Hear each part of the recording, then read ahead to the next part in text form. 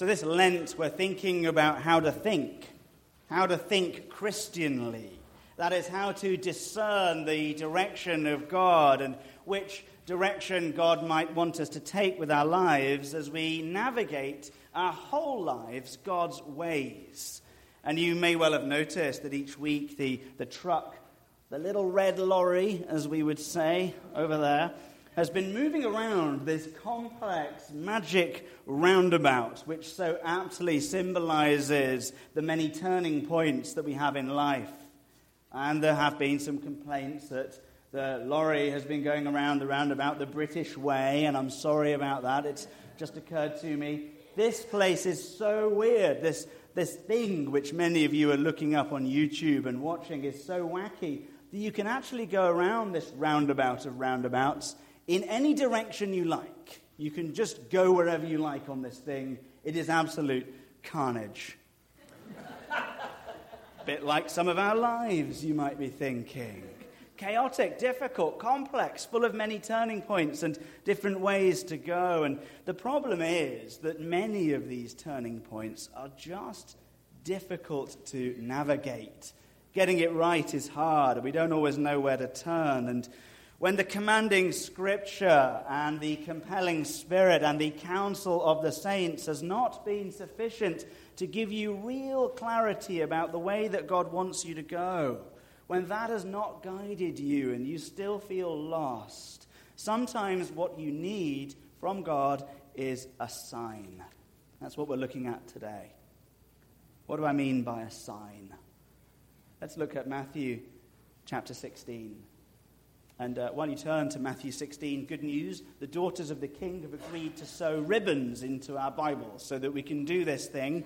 Occasionally we preach thematically. There's 3 different passages to look at and a psalm today.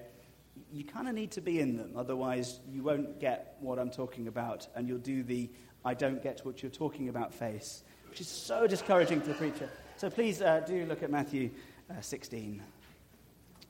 Matthew chapter 16, verse 4, Jesus is speaking, and he says this on the subject of signs.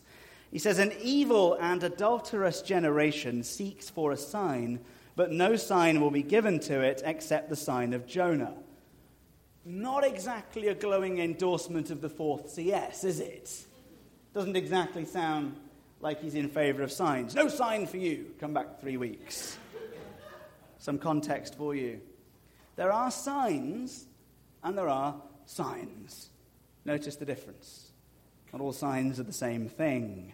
And Jesus here is not talking about the kind of subtle signs, the signs for direction, the circumstantial signs that we're examining today that help us make decisions today. Not talking about those kind of signs. He's talking here about the far more fundamental kind of sign that we need for salvation. There is just one of those.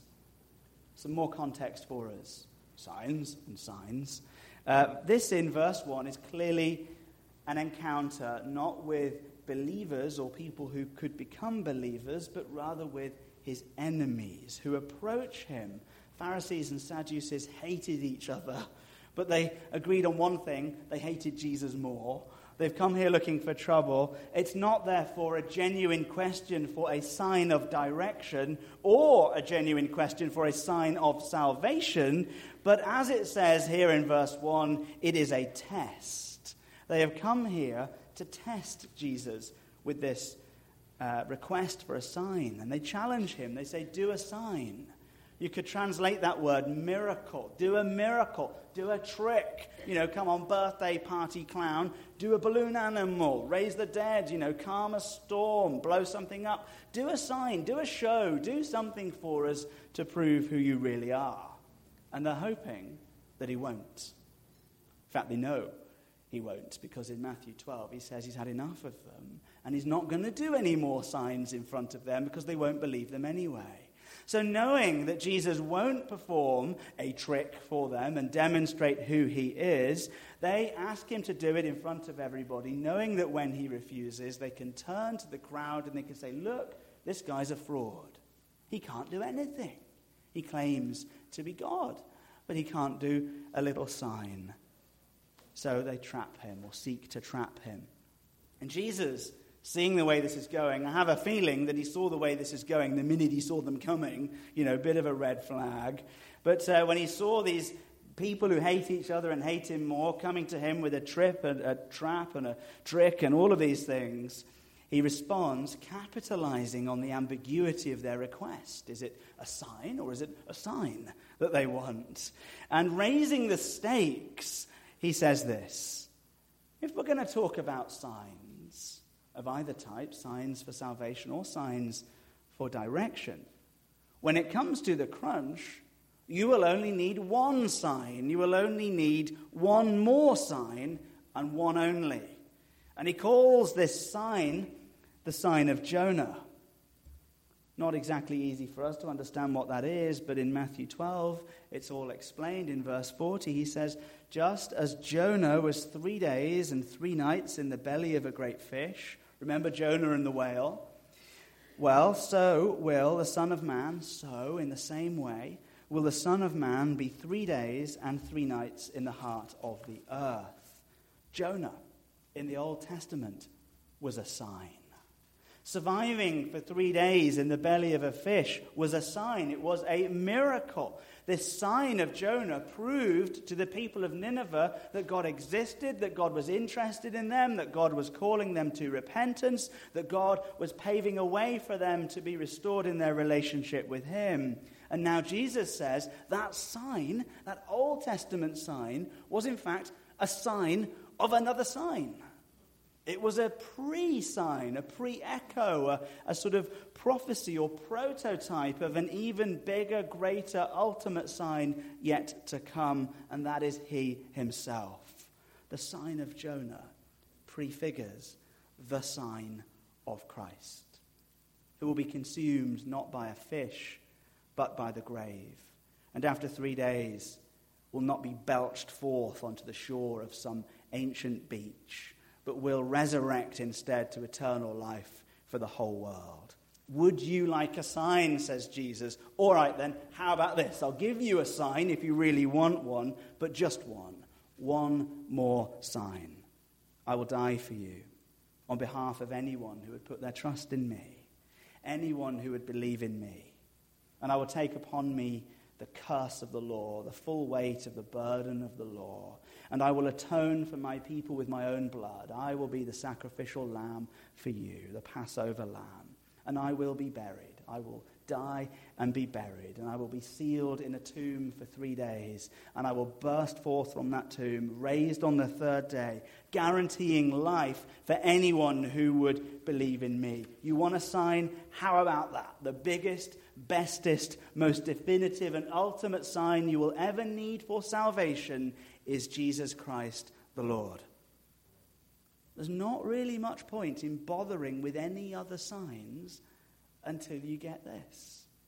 There's not really any point in bothering with anything until you get this.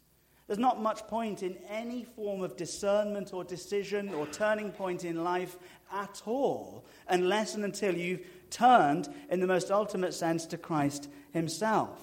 Should I get this car or that car? Should I marry this person? Should I buy this house? Should I take this job? Is it Canon or Nikon, cameras? Who cares?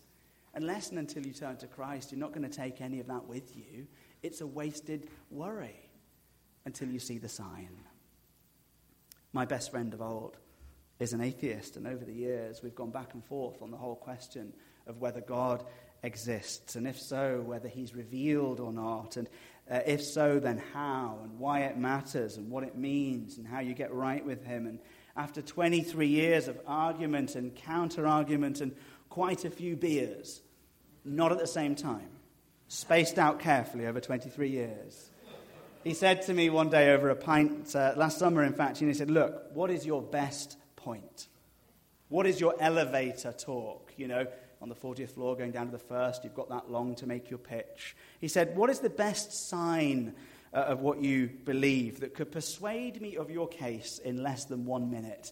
I said, I need less than 1 second. It's Jesus. He's the only sign. What more could you need than the prophetic death and resurrection of God himself, who was told to do this. He would do this. 500 prophecies written 500 years before about every aspect of this thing, and he fulfilled them all in front of 500 people. What bigger sign could you possibly want than that? Jesus is the biggest and the best and the only and the ultimate sign for salvation that you will ever need. He is the sign. However, there are signs and there are signs. And we're going to think about that lesser kind of a sign now. Even those who have received Jesus Christ and have seen the sign of salvation will still often need many signs for direction in their lives. Just because you're saved doesn't mean that you automatically always know what to do, does it? Just because you're a Christian doesn't mean to say that you're always right, does it? Except for you, love. You're always right. But yeah? 13 years. That's how you keep a marriage alive. So it's true. But the annoying thing is it's true. Like, it really is true. She's always right.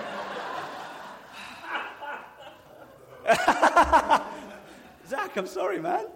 I married you.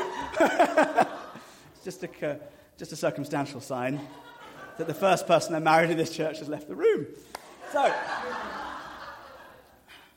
he's gone to get his wife. Good. Signs and signs. Where am I? We get stuff wrong. Just because we're in Christ doesn't mean we're always right. Just because we have a lively faith and we're in church and in the Word, just because we have the commanding Scripture and the compelling Spirit and the counsel of the saints, does not mean that we always know what to do and where to turn and where to go in every single turn and twist in life. And sometimes Christians actually, I think, because of our beliefs, will often struggle even more with decisions. We love God. We love the people of God. We want to get our decisions right, and we worry so much about them, I know. And so when you've been round the magic roundabout of life and you've checked off the commanding Scripture and the compelling Spirit and the counsel of the saints, and you're still not quite certain exactly what to do, sometimes in those situations you will need a sign. Let's look at Romans 8:28. For my proposition that God can give us signs in our circumstances. And Romans 8:28 is one of these mega verses of Scripture. The preacher Martin Lloyd-Jones spent about 3 years on it.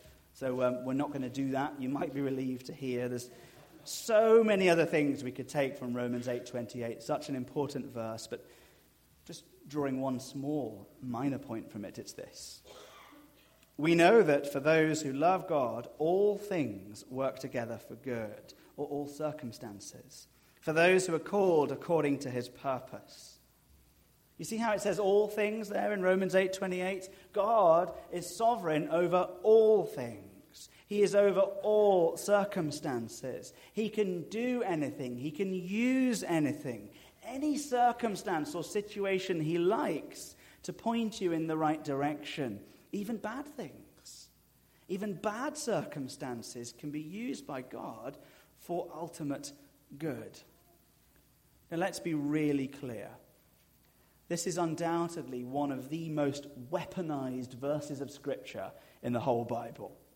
And if something horrible happens to you, it's only a matter of time before someone uses it on you. You know, you fall over and you break your teeth and someone comes up and looks over you on the floor and says, all things work together for the good. And you look up at them and you think, right, well, I'm going to break your teeth then and see how you like it. I'll give you a verse. It does not mean that all things are good. It doesn't mean that all circumstances are good. It just means that God can use all circumstances for good. And so it's worth asking what signs there are in your life, or what circumstances there are in your life, what things are going on around you in your life, good or bad or boring, neutral, small or large, anything at all, circumstantially in your life could be nudging you and poking you and directing you and leading you towards a decision or a turning point God's way. Any circumstances can, all things. And maybe for you it's a verse of Scripture that comes up and, chimes with your soul in some way, and then it comes up again, someone sends you a card and it has the verse on it, or, someone it gives you a gift with the verse on it, or you're in your reading and the verse comes up, or maybe a parallel verse and you see in the cross-reference that it references the verse, and then you're driving in your car and you've got K-Love on and a song comes up and it's the same verse in the song. And then maybe you come to church and it's followed up by a sermon on the same verse about the same thing, and you've been looking at this and thinking, what is going on? That can be how God works.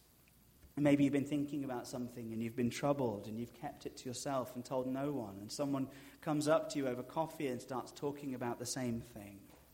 And maybe you've got some need in your life. Maybe it's some unfulfilled desire, or maybe it's something that won't go away, or some practical need that you have, and suddenly someone comes along who is able to fulfill that need in some way. That's how God can use these signs to give you a nudge or a direction. No, I'm thick. Right? I'm a stupid man.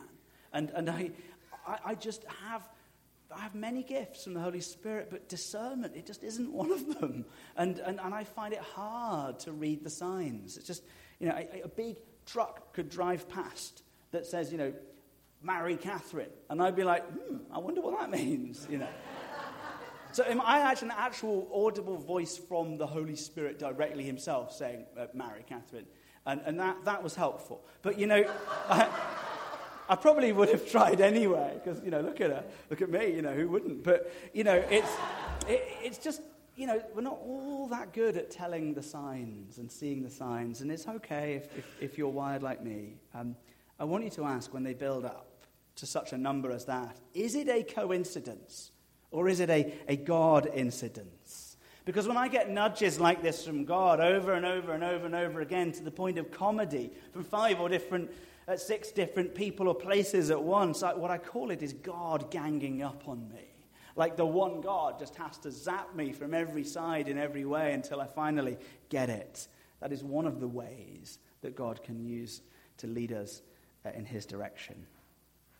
And you see, don't you, how much more vague these signs are, the fourth CS is, than the previous principles on the magic roundabout. The Bible's pretty obvious. God says, do it. It says, don't do it. It's not hard. We make it hard, but it shouldn't be. It really is that clear. When the Holy Spirit is giving you some prophetic gift, like the ability to raise the dead, it's not very hard to discern that God wants you to do it. When the Council of Saints and every member of your staff team and vestry says the exact same thing, it's not very hard to see, what you should do. But sometimes we don't quite know what to do, and that's where these signs can come in. And every single one of these principles, weaker though they get, the further round the roundabout you go, must always come back to the first. This sign, is it resonant or dissonant with the commands of Holy Scripture? We must always look back to the Word first and foremost. We must always use these latter principles in light of the first. But if you've been round the magic roundabout a few times, and you're still not quite sure, you've crossed off the first 3, sometimes when it comes to the crunch, it can be little more than a circumstantial sign from the Lord that nudges you his ways. When we were discerning whether we should move to the US or not, just in a very general sense, there were some other job offers back home, and they were really good job offers. Like one of them was an associateship, which is way better than being a rector.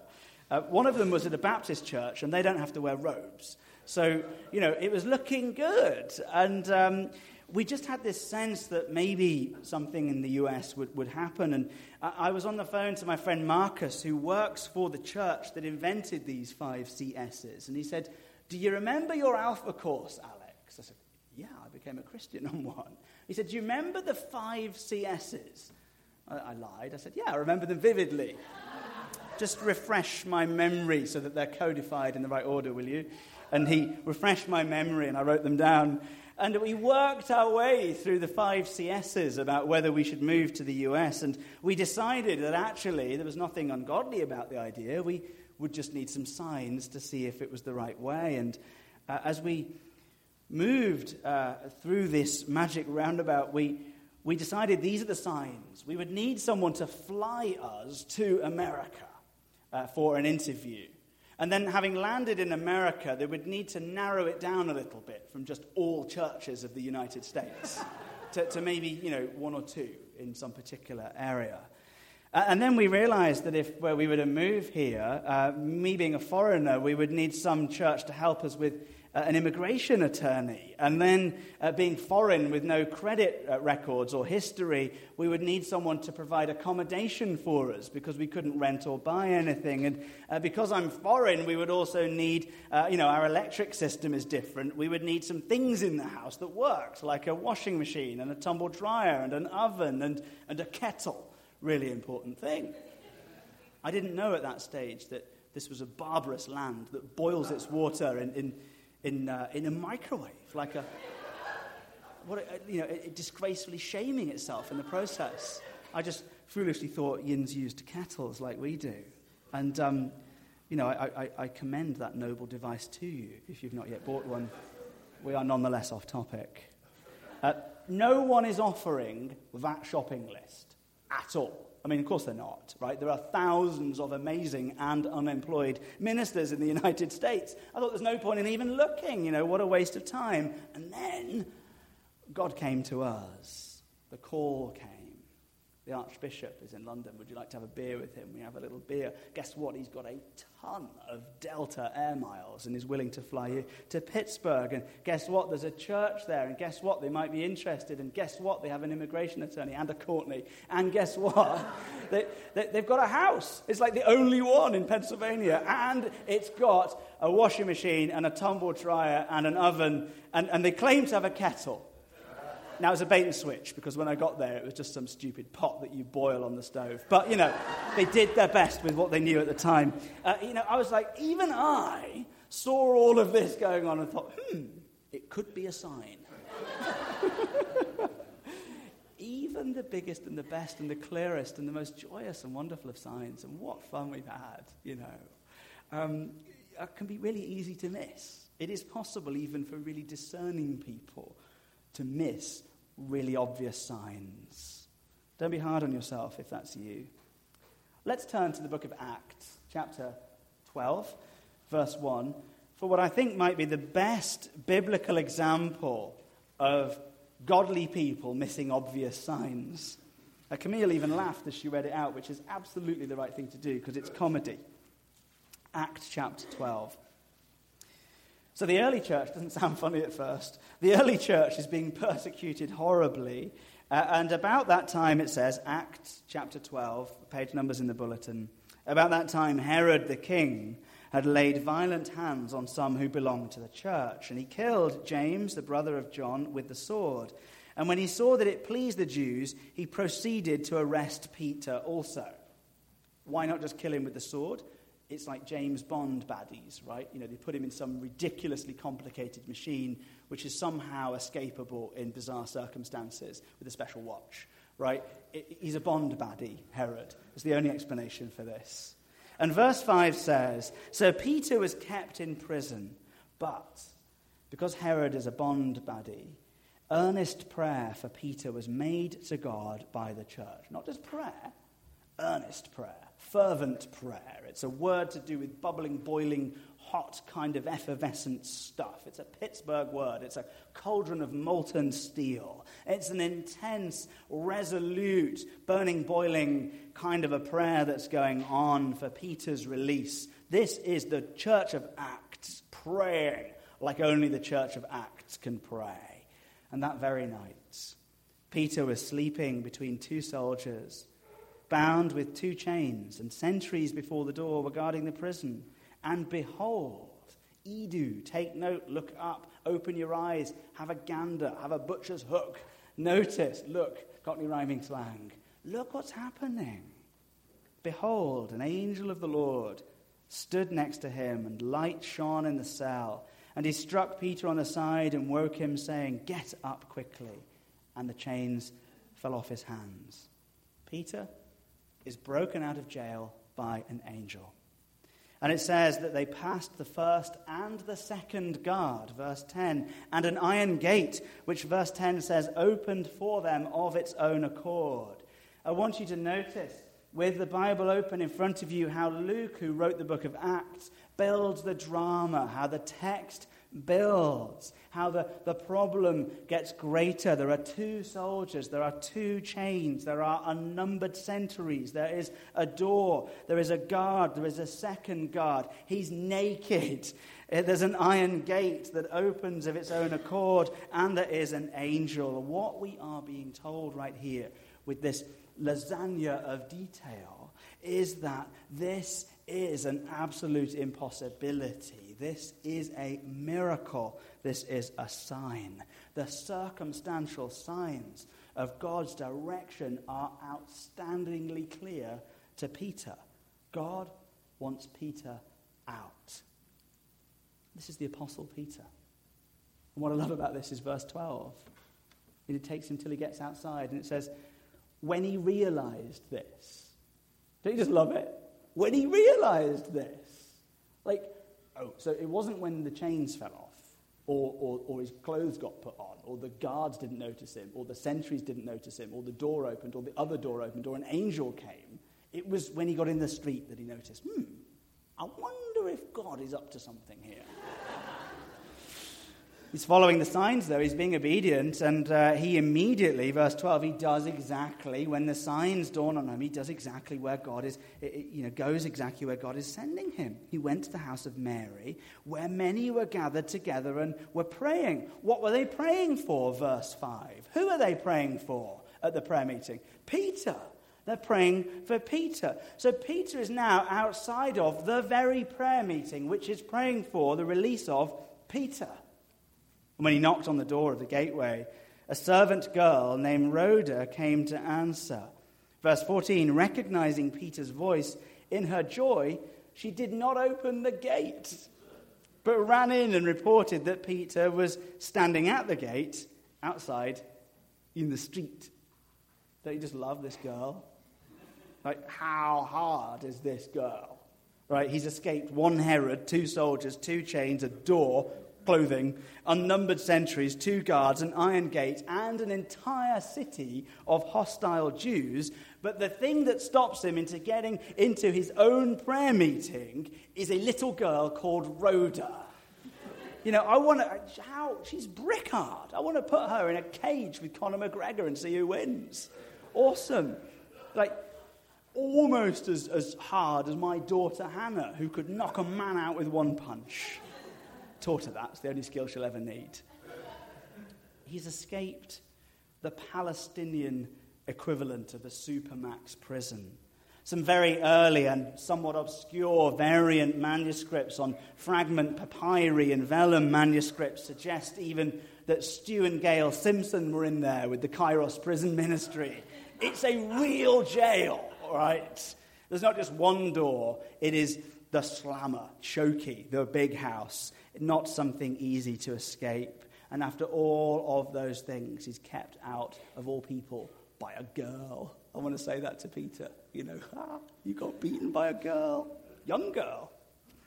Perhaps even funnier, I think it is funnier, is the reaction of the meeting itself. The one having the earnest prayer meeting. Because Rhoda goes to report the good news. As often is the case in Scripture, it's the young and it's the women who report the good news first. And she said to them that Peter has been released and he's outside. And they said to her, as is often the case by the great leaders of the Bible, "You are out of your mind. Dear God, please release Peter from jail." Excuse me, Peter has been released from jail. Shh, don't be ridiculous. We're praying for the release of Peter. And all the time he's standing out there knocking on the door. Stage whisperer through the letterbox. "It's me, Peter. Can you let me in, please? There's people looking at me funny in the street." And they're like, "What is this racket? We're trying to have a prayer meeting here. We've got girls coming in and out, weirdos banging in at the door. Come on, be quiet. We're trying to pray." I'm wondering what greater sign there could possibly be for the release of Peter than the release of Peter. It's pure comedy. But they do not see the signs. The church of Acts, the greatest church, fails to see the signs because they're too busy praying to look. And sometimes, here's the lesson for us on this magic roundabout of life, sometimes we're busy. Godly people get very busy with prayer. Sometimes we're busy with worry. Sometimes we're busy with prayer. Sometimes we're paralyzed by our decisions, when in fact what we're called to do is take a day off and be still, to calm down, to lie face down before the Lord and just observe and listen. Church, stop typing in data to your spiritual GPS and let the processor catch up a bit and see what comes up on the map. The church is called to be still. If you're going to have a conversation with God, sometimes you're going to have to shut up. The psalm appointed for today says this, marvelously echoed in the anthem which a member of the vestry asked the choir to sing this morning. I will meditate on your precepts and fix my eyes on your ways. I love that word ways. They spelt it wrong, but they did their best. Verse 18, open my eyes that I may behold wondrous things. If you are stuck today, this very day, with a really tough decision, if you've been anguished these past few weeks, perhaps in Lent, turning point season, about something to let go or something to take up, something is disturbing you or worrying you or has been on your heart, and you've been round the magic roundabout a bit and you've checked off some of these principles and you still feel lost, I want you this week, this Lent, to stop. Stop and look. Just calm down. In the circumstances of your life, God may already have placed many circumstantial signs around you. And sometimes those signs will be very subtle. They'll be very hard to see. And sometimes they'll be traumatic, and they'll be very hard to accept. And sometimes they will be miraculous, and they will be hard to believe. But church, we will never see any of them unless and until we stop and look. Let's pray. Lord God, Heavenly Father, we thank you for the sign of Jesus Christ, the sign for salvation, and the signs that you give to us in day-to-day life for direction. And Lord God, some of those signs are subtle, some are hard, and some are miraculous, and we may not see them. So please, Heavenly Father, give us grace in all things to stop. Would you open our eyes to meditate? Would we fix our eyes on your ways? And would you open our eyes so that we may behold wondrous things? Guide us and lead us, we pray, Sovereign Lord, in the name of Jesus. Amen.